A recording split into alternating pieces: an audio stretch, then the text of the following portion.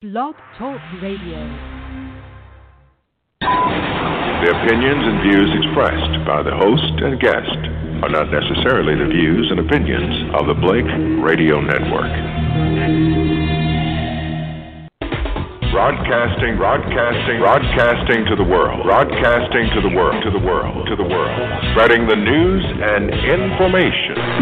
BlakeRadio.com. Music for your mind, body, and soul.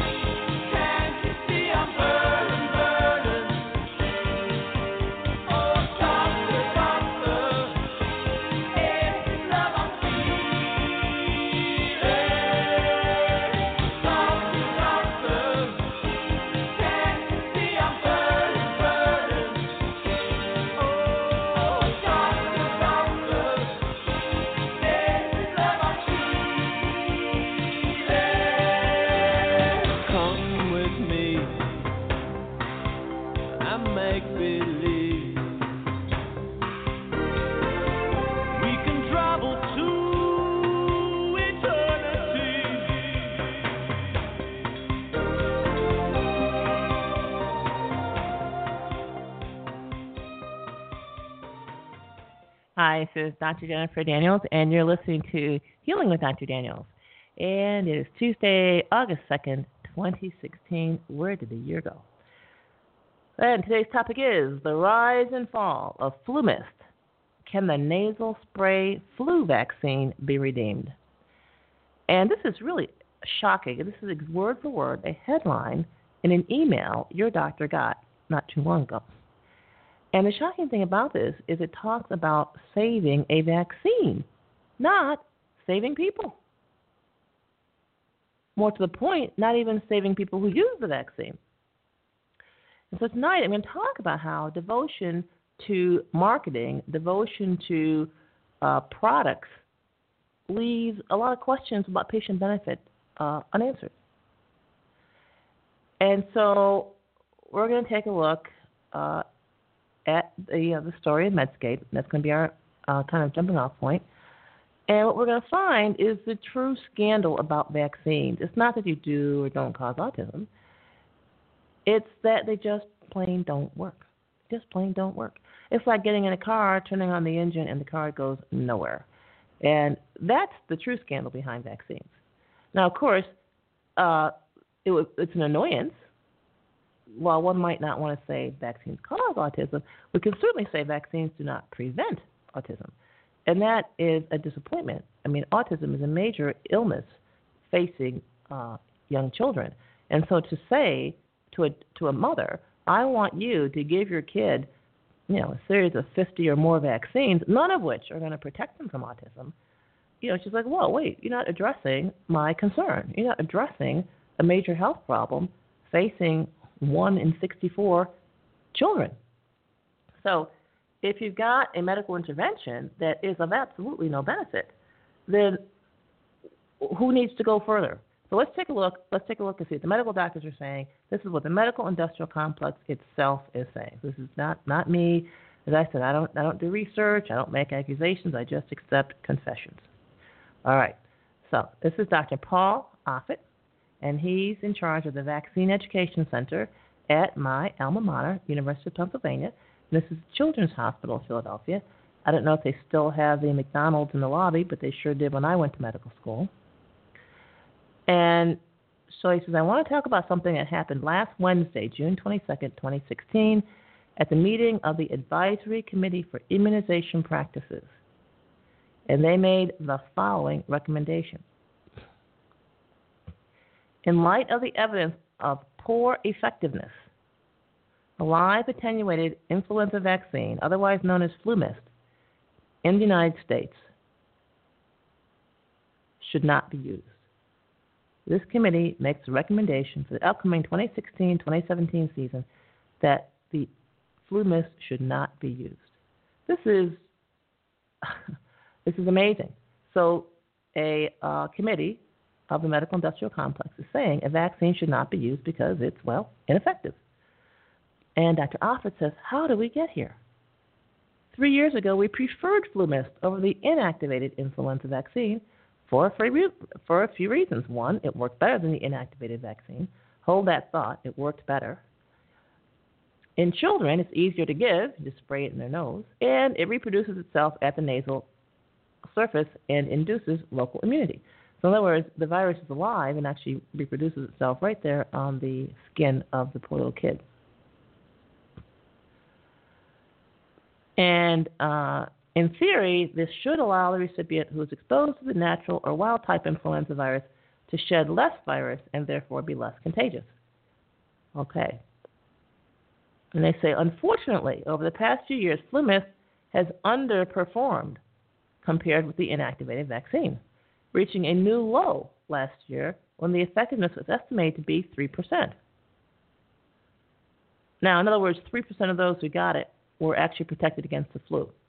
This is a rate that was indistinguishable from placebo. That's a medical term for doing nothing. Why did this happen? Well, yes, why did this happen? One doesn't need to know why or even understand why. If a drug does not work, if a drug is as effective as doing nothing, then that's reason enough to stop the drug. And so Dr. Offit goes on to lament, it is hard to know, but when you give an inactivated vaccine with 15 micrograms per strain into a muscle, the antigen is taken up by local lymph nodes, processed, and presented to the immune system. When you give the FluMist vaccine, you're giving live attenuated viruses that contain nanograms, that means 1,000 times less, rather than micrograms of hemagglutinin. To get an adequate immune response, those viruses need to replicate. And so he goes on to say the viruses are not replicating well because either poor immunity, that means the kid isn't healthy enough, or a dominant strain is affecting their capacity to replicate. The dominant strain would be good bacteria, by the way, or nascent organisms native to the person's body. Switching from the trivalent FluMist to the quadrivalent FluMist has not been effective over the past 3 years. In other words, they've changed the formulation of FluMist. And so what he goes on to say, these questions should be answered because FluMist was an excellent vaccine and hopefully can be redeemed. Wait a minute. How could it have been an excellent vaccine when it didn't work? This is seriously puzzling. Of course, there are two possibilities, right? Either Dr. Offit suffers from a mental processing disorder, or, which we're not going to say because he's a brilliant guy, he's in charge of a department at an Ivy League school, so mental deficiency, we're not going to look at that alternative. But what's the other choice? The other choice is the effectiveness of the vaccine is not measured by patient benefit. This is more like it. Now, I went to the University of Pennsylvania Medical School. This is a school that Dr. Offit is associated with, and they have pretty high standards. So I do not think they would put someone with Alzheimer's in charge of so much at one hospital. So I'm going to accept Dr. Offit's credentials as valid and give him credit for an intact reasoning process. Then, since his reasoning processes are intact, his reference to the success of FluMist must refer to something unrelated to the benefit to those who received it. So he gave 3 reasons why it made sense. So he says it works better than the inactivated vaccine. That was later found to be, of course, false. And in children, it's easier to give and is often preferred. So in other words, market acceptance. So children would agree to take this, and parents wouldn't feel so distressed watching their kids suffer with needles. And it reproduces itself with the nasal mucosal surface, and it induces local immunity. And we know that's false. So the only reason that makes it a good vaccine was it was easy to sell and accepted by people that they wanted to take the vaccine. Now, there's another issue when you talk about salvaging a vaccine or fixing a vaccine. The problem here is effectiveness. And there's been a lot of blame passed around in terms of why we see an upsurge in vaccine-preventable diseases. Some people say, well, it's those anti-vaccination people. These anti-vaccination people are spreading lies, and they're getting people to refuse vaccines. As a result of vaccine refusal, well, more people are getting infected. Well, let's take a look at some anti-vaccine people. That's always good. It says, you won't believe which big-name groups are opposed to flu vaccine mandates. And these groups are the American Medical Association, opposes. So many organizations are opposed to mandatory flu vaccination and the lack of options for exemptions, including these well-known groups. Now, they are opposing mandated vaccines for their personal members.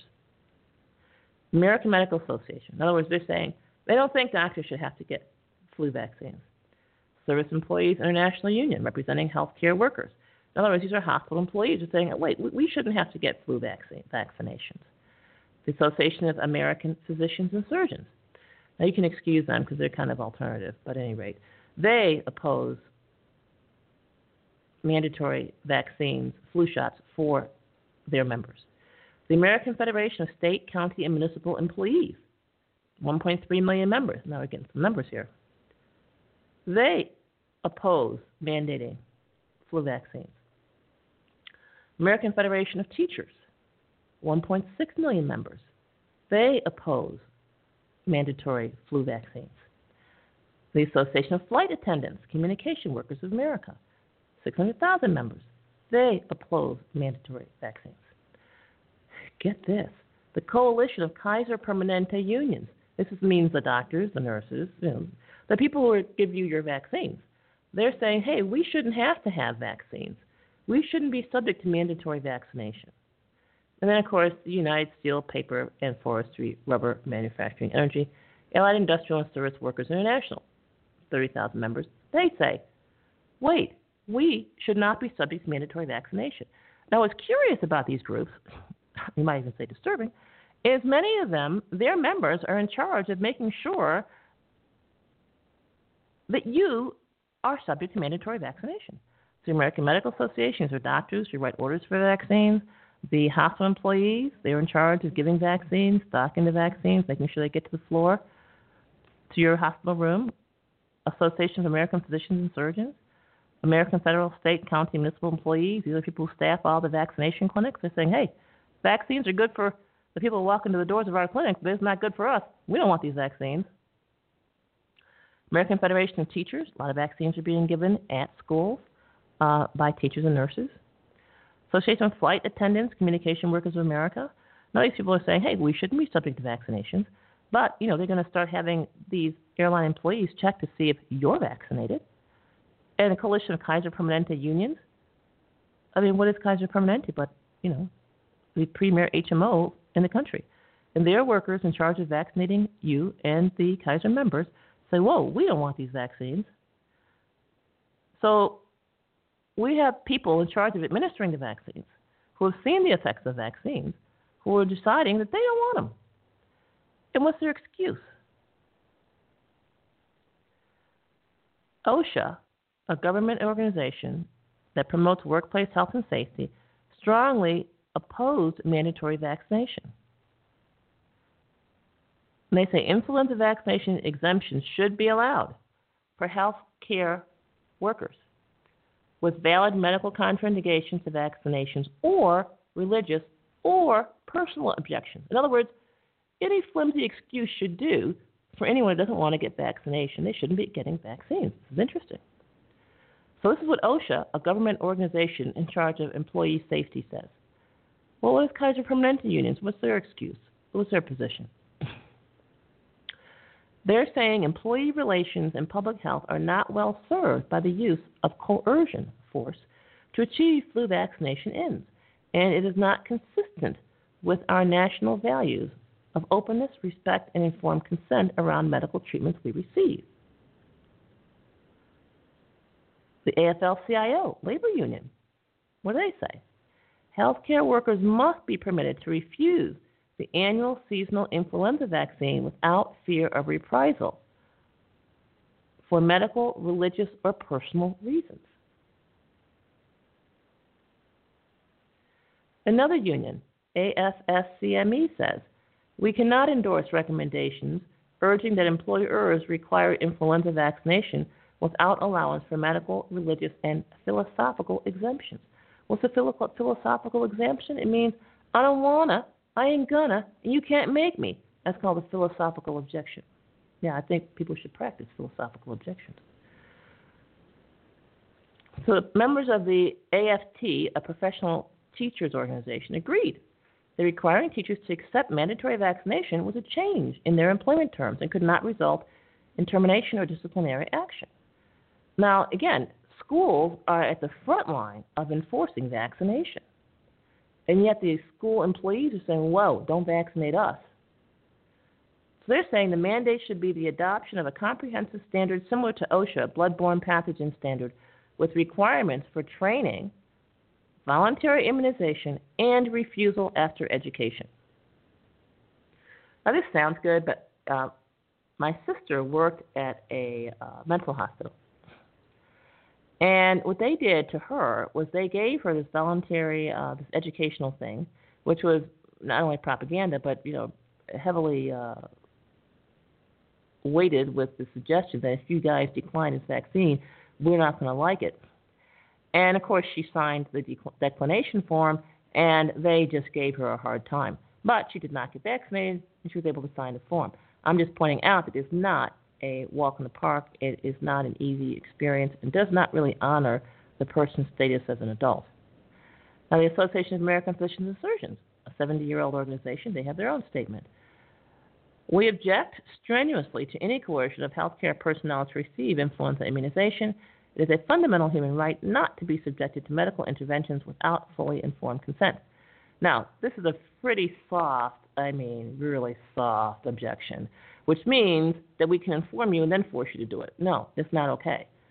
So you cannot be subjected to medical interventions without fully informed consent, which means you cannot be subjected to medical interventions without consent. In other words, you don't need fully informed consent. You can refuse on a whim. You can refuse any way you want to. You don't need to sit through a 1 hour, 2 hour, 5 hour, 10 hour interrogation or education before you can refuse. If you want to refuse, you'd be able to refuse. Okay, you know what? I ain't doing it. And so this is absolutely shocking. So this is what is happening. You've got an organization of individuals, teachers, doctors, hospital employees, HMO employees, all of them saying that, hey, we don't want to be subjected to vaccines, but we will gladly vaccinate everybody else. This is absolutely outrageous. And this basically creates two classes of human beings: the overseers and the serfs. But you know what? There are other vaccines. And I want to talk about one other vaccine, which is really notorious. So now we have to make it clear. The problem with the flu-mist vaccine is that it doesn't work. That's the problem. You can quibble about, side effects, damage, blah, blah, blah, but it doesn't work. If it doesn't work, then even offering it is fraudulent, number one. And number two, it makes any other suggestion of taking it moot. If you're taking the flu vaccine to prevent the flu and it's not effective, then, there's reason enough to refuse it. You don't have to get into all the other, chit-chat and details. Let's take a look at another notorious vaccine. This is whooping cough. And this is NPR, nationalpublicradio.org, pretty mainstream type publication. May 5th, 2015. And what do they say? Whooping cough vaccines protection fades quickly. Lately, California has been focused on as a measles outbreak, and it's got started in Disneyland. But in the past 5 years, state health officials have declared epidemics of whooping cough twice, in 2010 and 2014, when 11,000 people were sickened and 3 infants died. Now, an analysis of a recent whooping cough epidemic in Washington state shows the effectiveness of the whooping cough vaccine waned, that means weakened or went away, significantly. For adolescents who received all their shots, effectiveness within 1 year of the final booster was 73%. In other words, 27% of those vaccinated, and these are teenagers, so they've had 5 whooping shot immunizations, yet 27% still remain unprotected. And the effectiveness rate plummeted from 73% to 34% within 2 to 4 years. This is contributing to the increase in pertussis among adolescents, the authors wrote. So pertussis vaccine protects against 3 diseases, tetanus, diphtheria, and pertussis. And we've done a show on those, so I don't need to go over that. It was introduced in 1997 to replace the whole cell vaccine, which caused more side effects. So the acellular pertussis vaccine may be safer, but far less effective than the old one. And so the take-home message is that you're protected initially, but it wanes over time. It wanes pretty darn quickly. I mean, if you have to get vaccinated against every single disease every 2 years, I mean, you're a pincushion.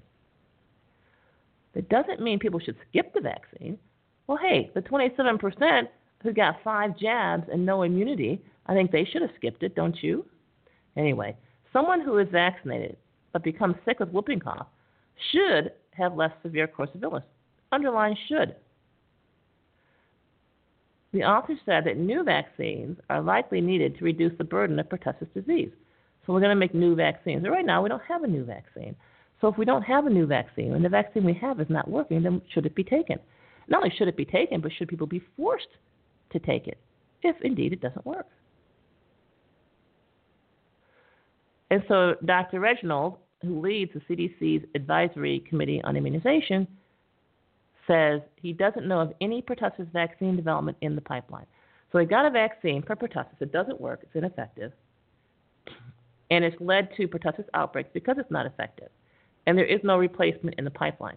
What is the point of giving it?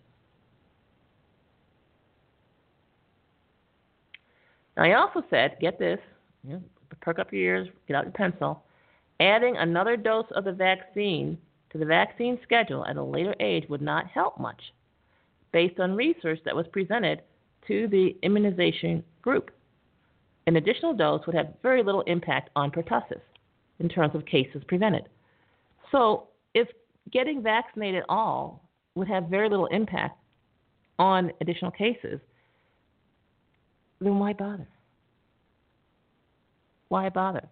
The most severe cases are in very young infants, this vaccine CDC person says, but the babies can't be vaccinated until they're 2 months old. So you can't protect newborns before they can be vaccinated. But the CDC recommends that women be vaccinated during the last trimester of every pregnancy, even if they received the vaccine before they became pregnant. The theory goes, babies will be born with circulating antibodies. And there's pretty good evidence. You mean it's not good evidence, it's pretty good evidence, you mean fair evidence, that will reduce the risk of hospitalizations and death in babies. In other words, the evidence is that it will reduce. There is no evidence that it does reduce. So in other words, this is all speculation and hopefulness. There is no evidence that vaccinating the mother at the 3rd trimester of pregnancy reduces hospitalization and death in her offspring. In accompanying commentary, another doctor at UCLA says the findings about the tetanus the diphtheria pertussis vaccine effectiveness were disappointing. Now, let me tell you, things have got to be pretty bad for any doctor to say the effects of a drug are disappointing. Usually, if they can show effectiveness in 1 person in 1 million, then the drug is a success, blockbuster, miracle success. And so to use the word disappointing when describing the results of a drug is pretty heavy condemnation, especially coming from someone at UCLA, a major university in charge of promoting vaccines. Previous reports have shown or said that vaccine refusal played a role in the whooping cough epidemic in California. But in pertussis, the disease is caused by toxins that are released by bacteria. The pertussis vaccine protects you against those toxins, but may not prevent you from spreading the bacteria to others and causing illness in them. So the vaccine does not prevent the spread of this disease. And so if you have 100% vaccination, 27% of those vaccinated are not going to be protected. And so if there's a pertussis outbreak, the vaccinated people will not offer protection to the unvaccinated. If anything, they will spread the disease to the unvaccinated because of the organism multiplies and multiplies and multiplies in the vaccinated individual, and he's able to spread it to the unvaccinated. Okay. Pertussis is not going to go away with the current vaccine, Reginald said. In other words, what he is admitting to is with 100% vaccination, with this vaccine, pertussis is not going to be eradicated. The vaccine just is not able to do it. All right. So that's the whooping cough vaccine. And in Pediatrics, June 2013, Volume 131, Issue 6, Comparative Effectiveness of Acellular versus Whole Cell Pertussis Vaccines in Teenagers. And the long and the short of it basically is the teenagers who were vaccinated with the acellular vaccine had much less immunity. It was like basically a waste of time. So we have these vaccines, the pertussis vaccine for sure, and the flu vaccine, that are avowedly ineffective. And these are ineffective. How do we know they're ineffective? This is the medical literature that your doctors are receiving. Your doctors are told the flu vaccine is not effective. Your doctors are told the pertussis vaccine is not effective. But vaccinate anyway. Vaccinate anyway. Now, let's take a look at another piece of totally outrageous propaganda. I received this from my niece today by email. She said, Aunt Jennifer, I know there's something wrong with this, but I can't figure it out. Can you help me?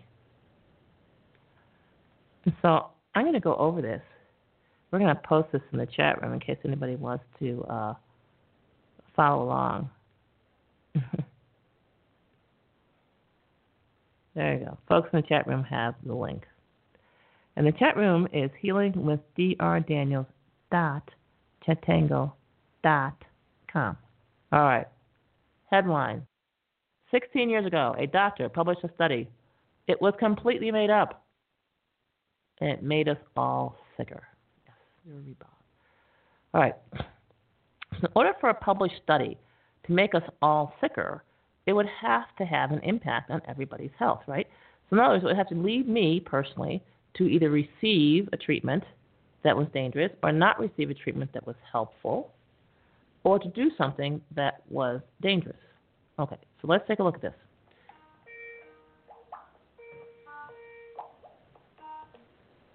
So it says, once upon a time, a scientist named Dr. Andrew Wakefield published in the medical journal The Lancet that he had discovered a link between autism and vaccines.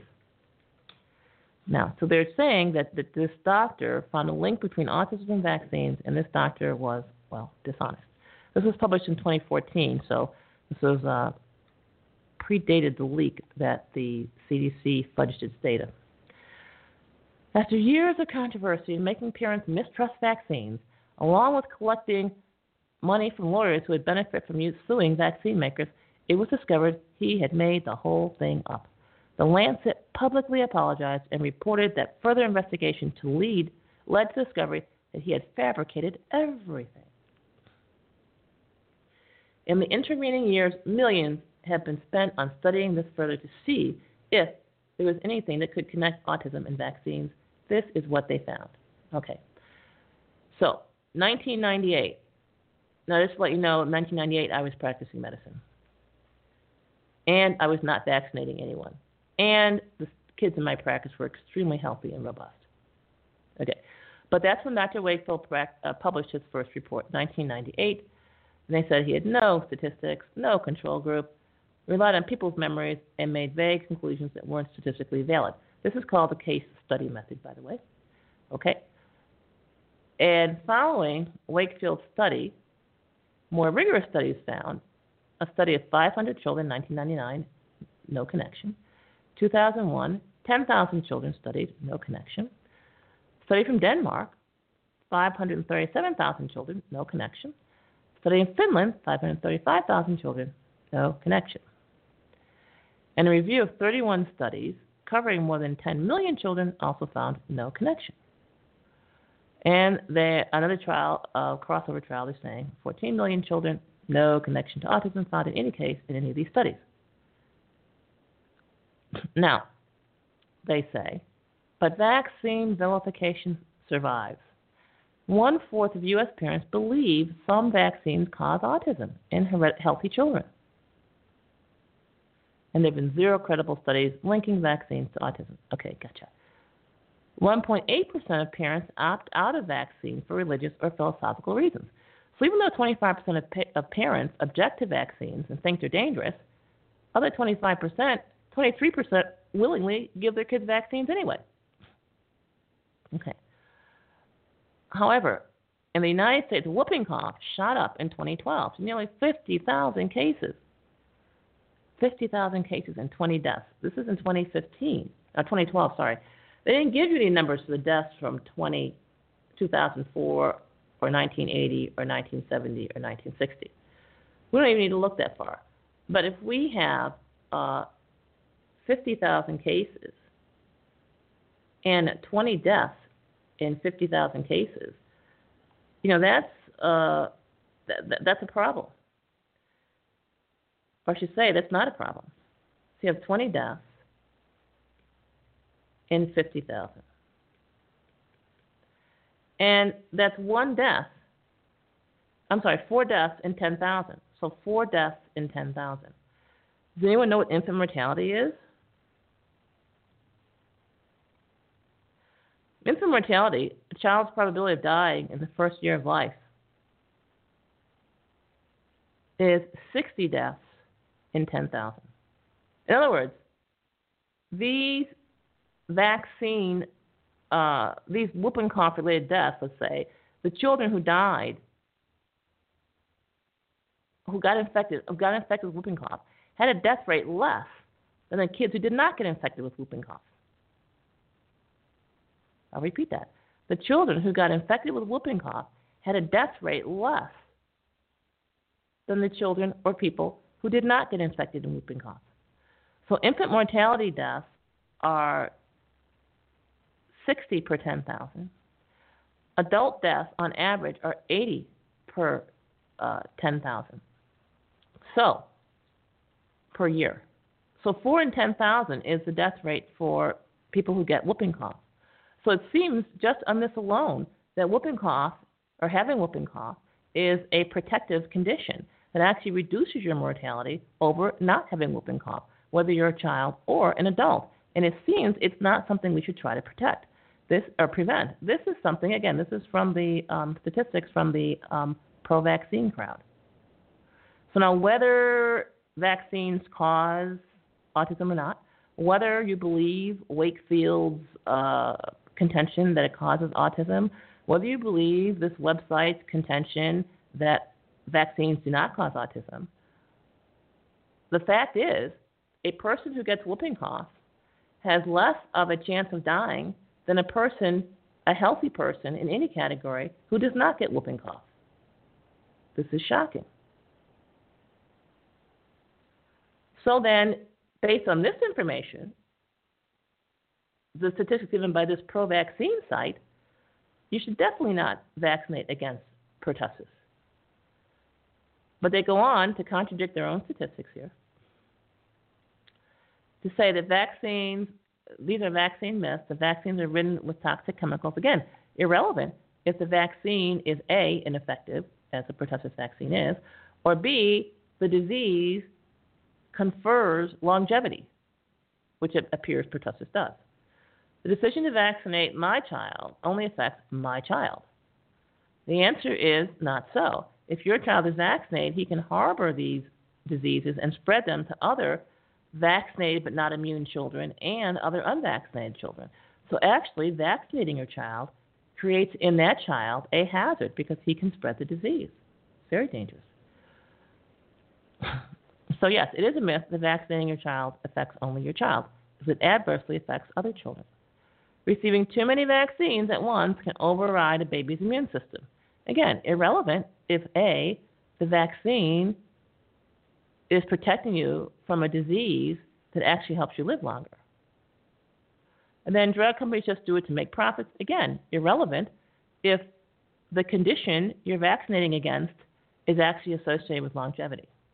And then this it ends by saying vaccines work.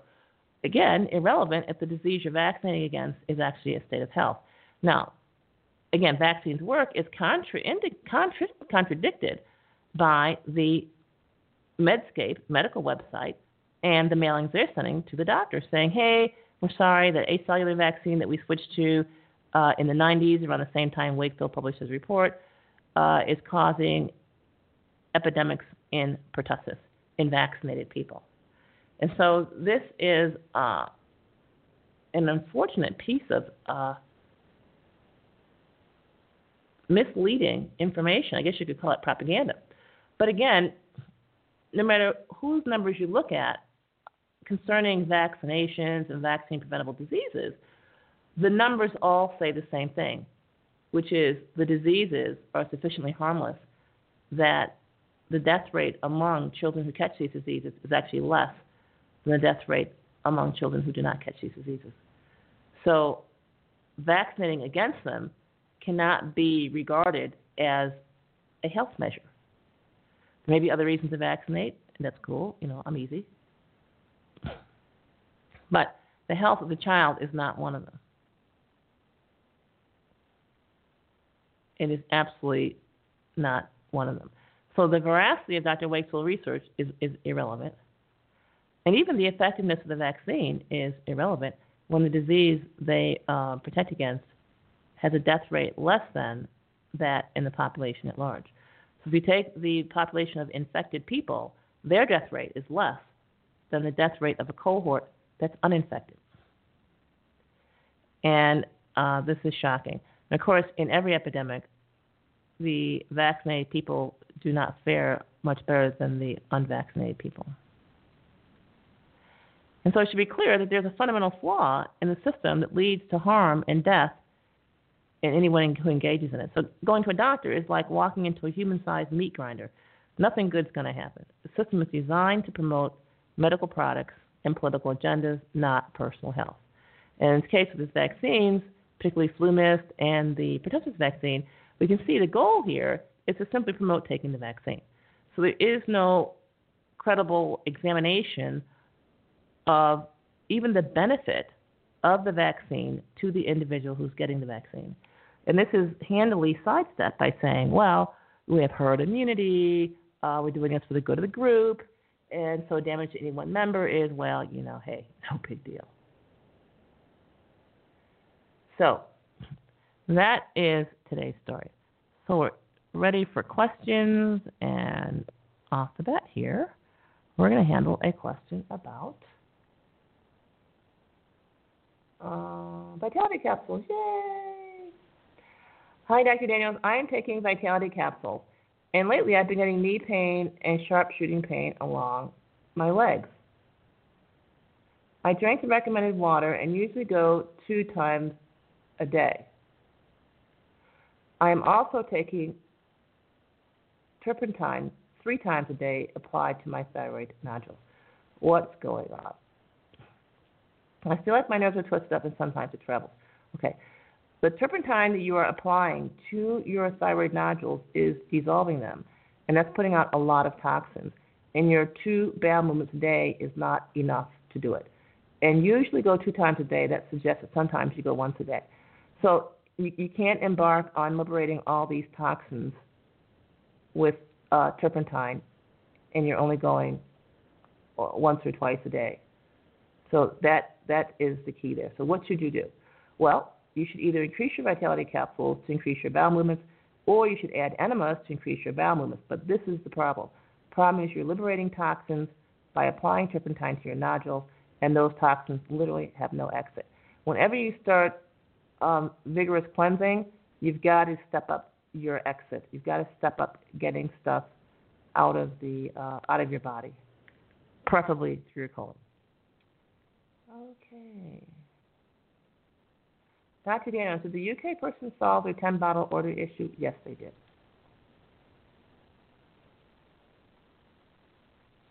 Okay, let's see what we have.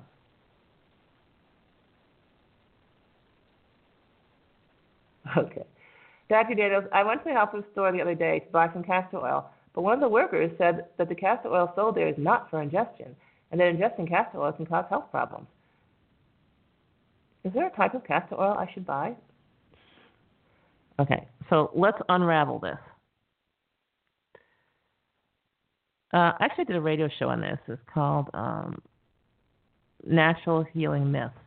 So castor oil in some countries is considered to be for ingestion only, and castor oil in other countries is considered to be for topical application only. Doesn't matter.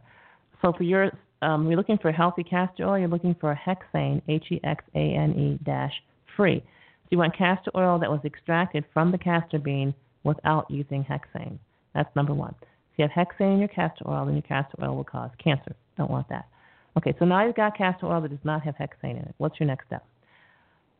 And so she says castor oil can cause health problems. Absolutely can. If you're not well hydrated, castor oil can actually make you pass out and hit the deck because it shifts your fluid volume from the blood vessels into your intestines, and you poop out this fluid that you need. So you've got to be well hydrated, which means drinking 1 quart of distilled water per 60 pounds of body weight. So make sure you're doing that for several days before you take castor oil. And then, when you take castor oil, once you start having diarrhea, then drink water so you can keep up. You may also want to put some salt in the water. So castor oil can cause health problems. Castor oil can cause a deficiency of sodium and potassium if you get diarrhea and you don't replace those. So, yes, that's true. But what do? You make sure you're well hydrated when you take the castor oil. Then once you take the castor oil, you make sure you put a teaspoon of salt in 1 or 2 teaspoons of salt in 1 quart of water and drink that afterwards. And that will preserve your salts.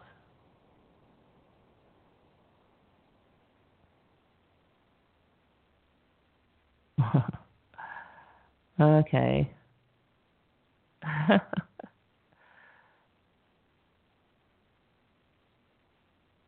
Okay. Okay, here we go. So someone has gone to the CDC and looked it up and says, in fact, the CDC's own records show that only a few hundred people actually die from the flu each year. And many of those deaths involve elderly people with pre-existing conditions or weakened immune systems. In other words, the few people who are listed as having died from the flu often have many other coexisting illnesses, any one of which could have caused their death. But the political decision was made to attribute their death to the flu.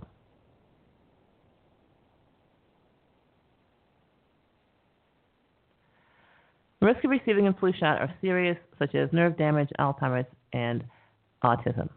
I certainly say, in my experience, I've observed quite a few side effects to the flu shot, and I actually stopped giving the flu shot as well. First, I just stopped all the childhood vaccinations because I didn't see, one, where it was helping, or two, where it just made any sense financially to do. So I stopped doing it. And then I had adults who demanded or wanted the flu vaccine. And so for a while, I offered the flu vaccine. And I said, you know what? This is not, I don't think, a good idea. Okay. Like Dr. Hans, I went to a garden store and asked if it was safe to use comfrey for health purposes. And they said, absolutely not. It hazards your health, and never, ever drink it. Why do you think this is? Okay, the government gives a lot of warnings about certain herbs. And I remember back in the 90s when I first started studying herbs and using herbs, what I found was that comfrey was listed as deadly. And so it took a lot of research and a lot of work to at least figure out that comfrey had some pretty good uses, especially, of course, as nip bone. You just make a compress out of the tea, put it around your sprain or your broken bone, and it heals up very quickly. So a lot of the so-called sources of information are simply unreliable, and you have to rely on your own experience and a healthy dose of courage. That's certainly how I found out about turpentine. I didn't read it in any book. And so you can get the details at vitalitycapsules.com/candida. You can also find out there about what to eat before you take turpentine and while and after you take turpentine. So it's vitalitycapsules.com/candida. Get your free report today. Don't suffer in ignorance for another moment. Okay, so someone says in the chat room, remember, Dr. Daniels can say this stuff, controversial stuff, because she doesn't live in the United States. If she did, you can be sure she would have been arrested by now. That's why you can trust her opinion, because she doesn't have to follow standard of care and FDA guidelines, which is true. I do not have to follow the standard of care. I do not have a license, no obligation, whatever. So I can actually tell you what's on my mind. I don't have to say, oops, it's not the standard of care. Oops, I'm representing the medical profession. Oops, what about my license? So I've already lost my license, so I don't have that little detail. Okay. Dr. Dance, what is your opinion on persons with autism taking things to chelate mercury in their bodies? Do you know the science behind it? I would not chelate mercury in my body. I think it's a very bad thing. Why? When you chelate mercury, you take the mercury, crumple it onto something, you make it bigger, and you piss it out through your kidneys and cause kidney failure. This is not good. So that's a very bad thing. You don't want to chelate mercury, certainly not in your blood. If you want to chelate heavy metals, the best way to chelate heavy metals is, one, take a very robust trace mineral supplement that will displace the heavy metals. Then take clay or some other adsorbent in your gut, which will soak up the heavy metals as they enter the gut. But do not chelate heavy metals in the blood. Not good.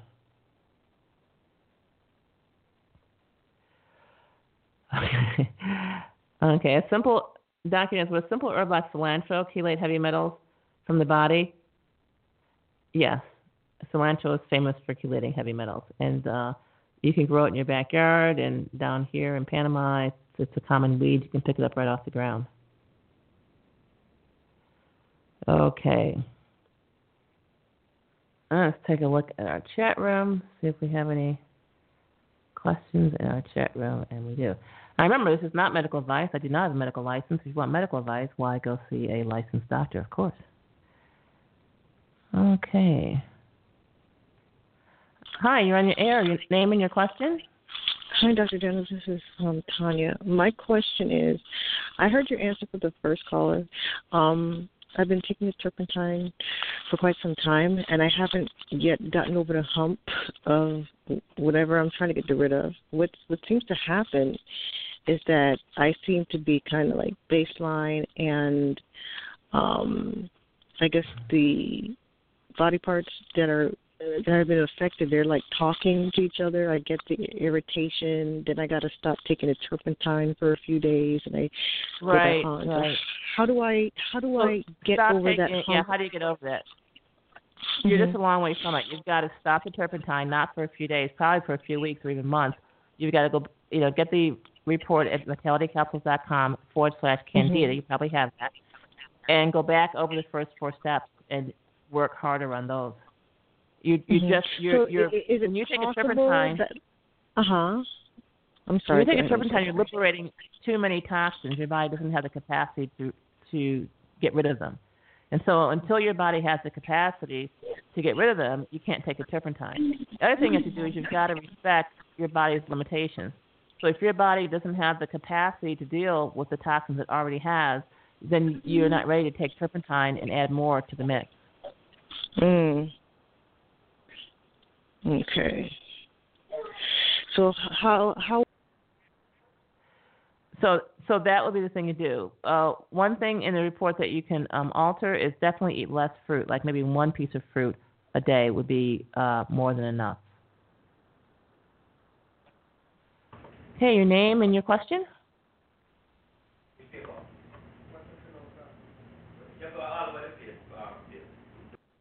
Okay, let's go check back with the chat room. Let's see. Okay.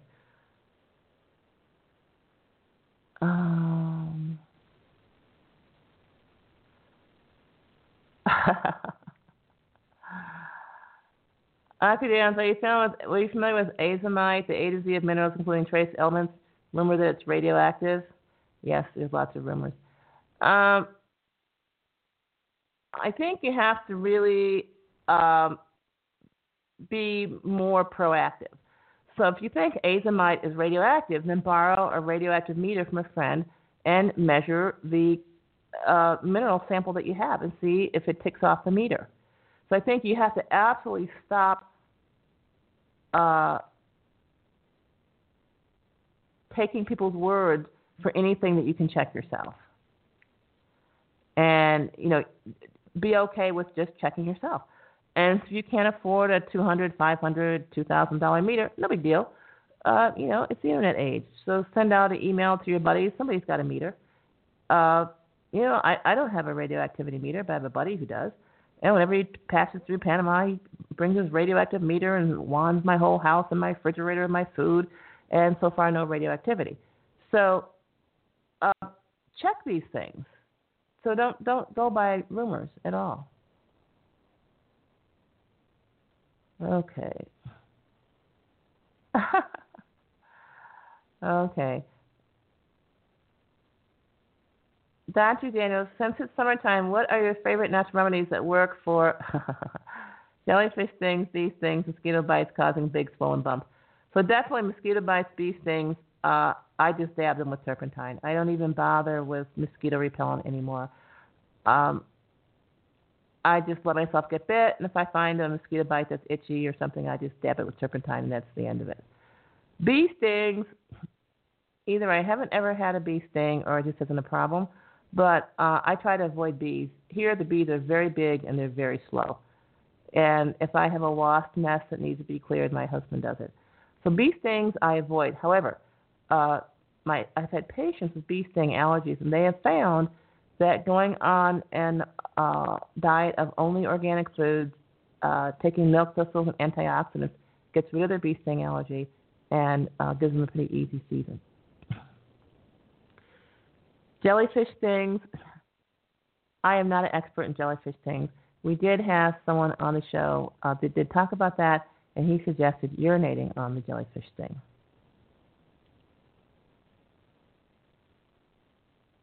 Okay.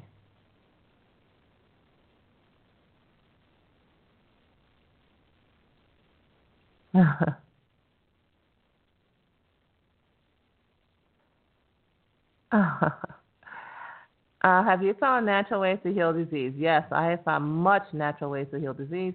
You can go to vitalitycapsules.com and click on replays, and you'll see all the radio shows historically and how they handle it. Which reminds me, we should talk about what you should do instead of getting vaccinated. That's a good thing. Considering that the vaccines are being given against diseases that are less deadly than health itself, the best thing you can do is simply don't get vaccinated. There is no need to do really anything else. Number one, don't get vaccinated. If you're worried about catching a disease, the second thing to do would be don't go to school. In other words, homeschool your children. So, one, don't vaccinate. Two, homeschool. And those two combinations will get you some incredibly healthy, robust children. Now, you can also, if you want to go the next step, is don't feed the kids any processed food. It's very difficult to do in these days. So when I was raising my kids in the 90s, we had no processed foods in the house. And when we went shopping, I would take the kids shopping once a week. And each kid could pick one thing they wanted to get from the grocery store. Usually the health food store, because we didn't shop at the regular store. So they would pick up maybe a Tofutti Cutie, and then they would see a candied ginger candy, and they'd want that, and it's okay. You got to put down what you picked up if you want to get the second thing. And by the end of our shopping, they would have put down and picked up 5 different things. And generally, at the end of the shopping excursion, they end up with some 25-cent treat. But that was it. Once a week, that's all they had. Now, the other thing I did was at home, it was 100% organic, 100% vegan, no processed food. But when they went to relatives or friends or whatever, they could eat whatever they wanted. Whatever they wanted was fine. It was their decision, their body, and they could decide. So my son, he would go places with the cousins, and, of course, their parents would stop at McDonald's. He would eat at McDonald's, promptly get sick. And so he decided as a kid that he didn't want to be sick, so he wasn't going to eat there anymore.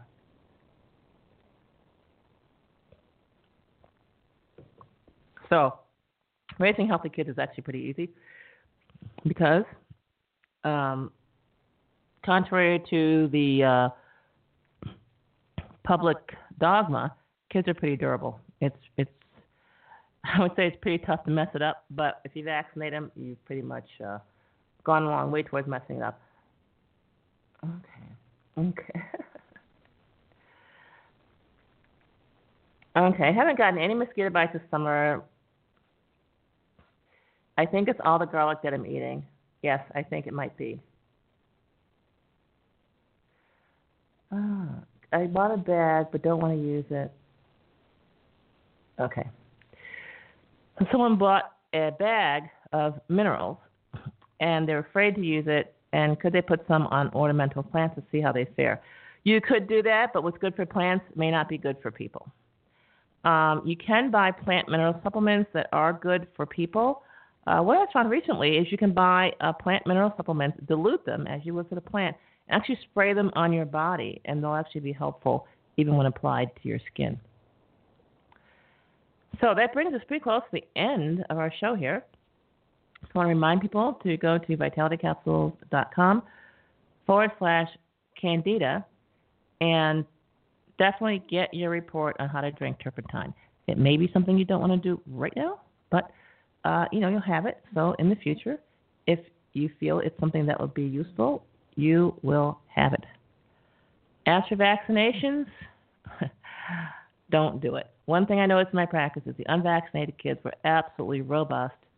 They were brilliant, and they were healthy. So the best way to raise a genius, don't vaccinate. As always, think happens, and we will see you next week.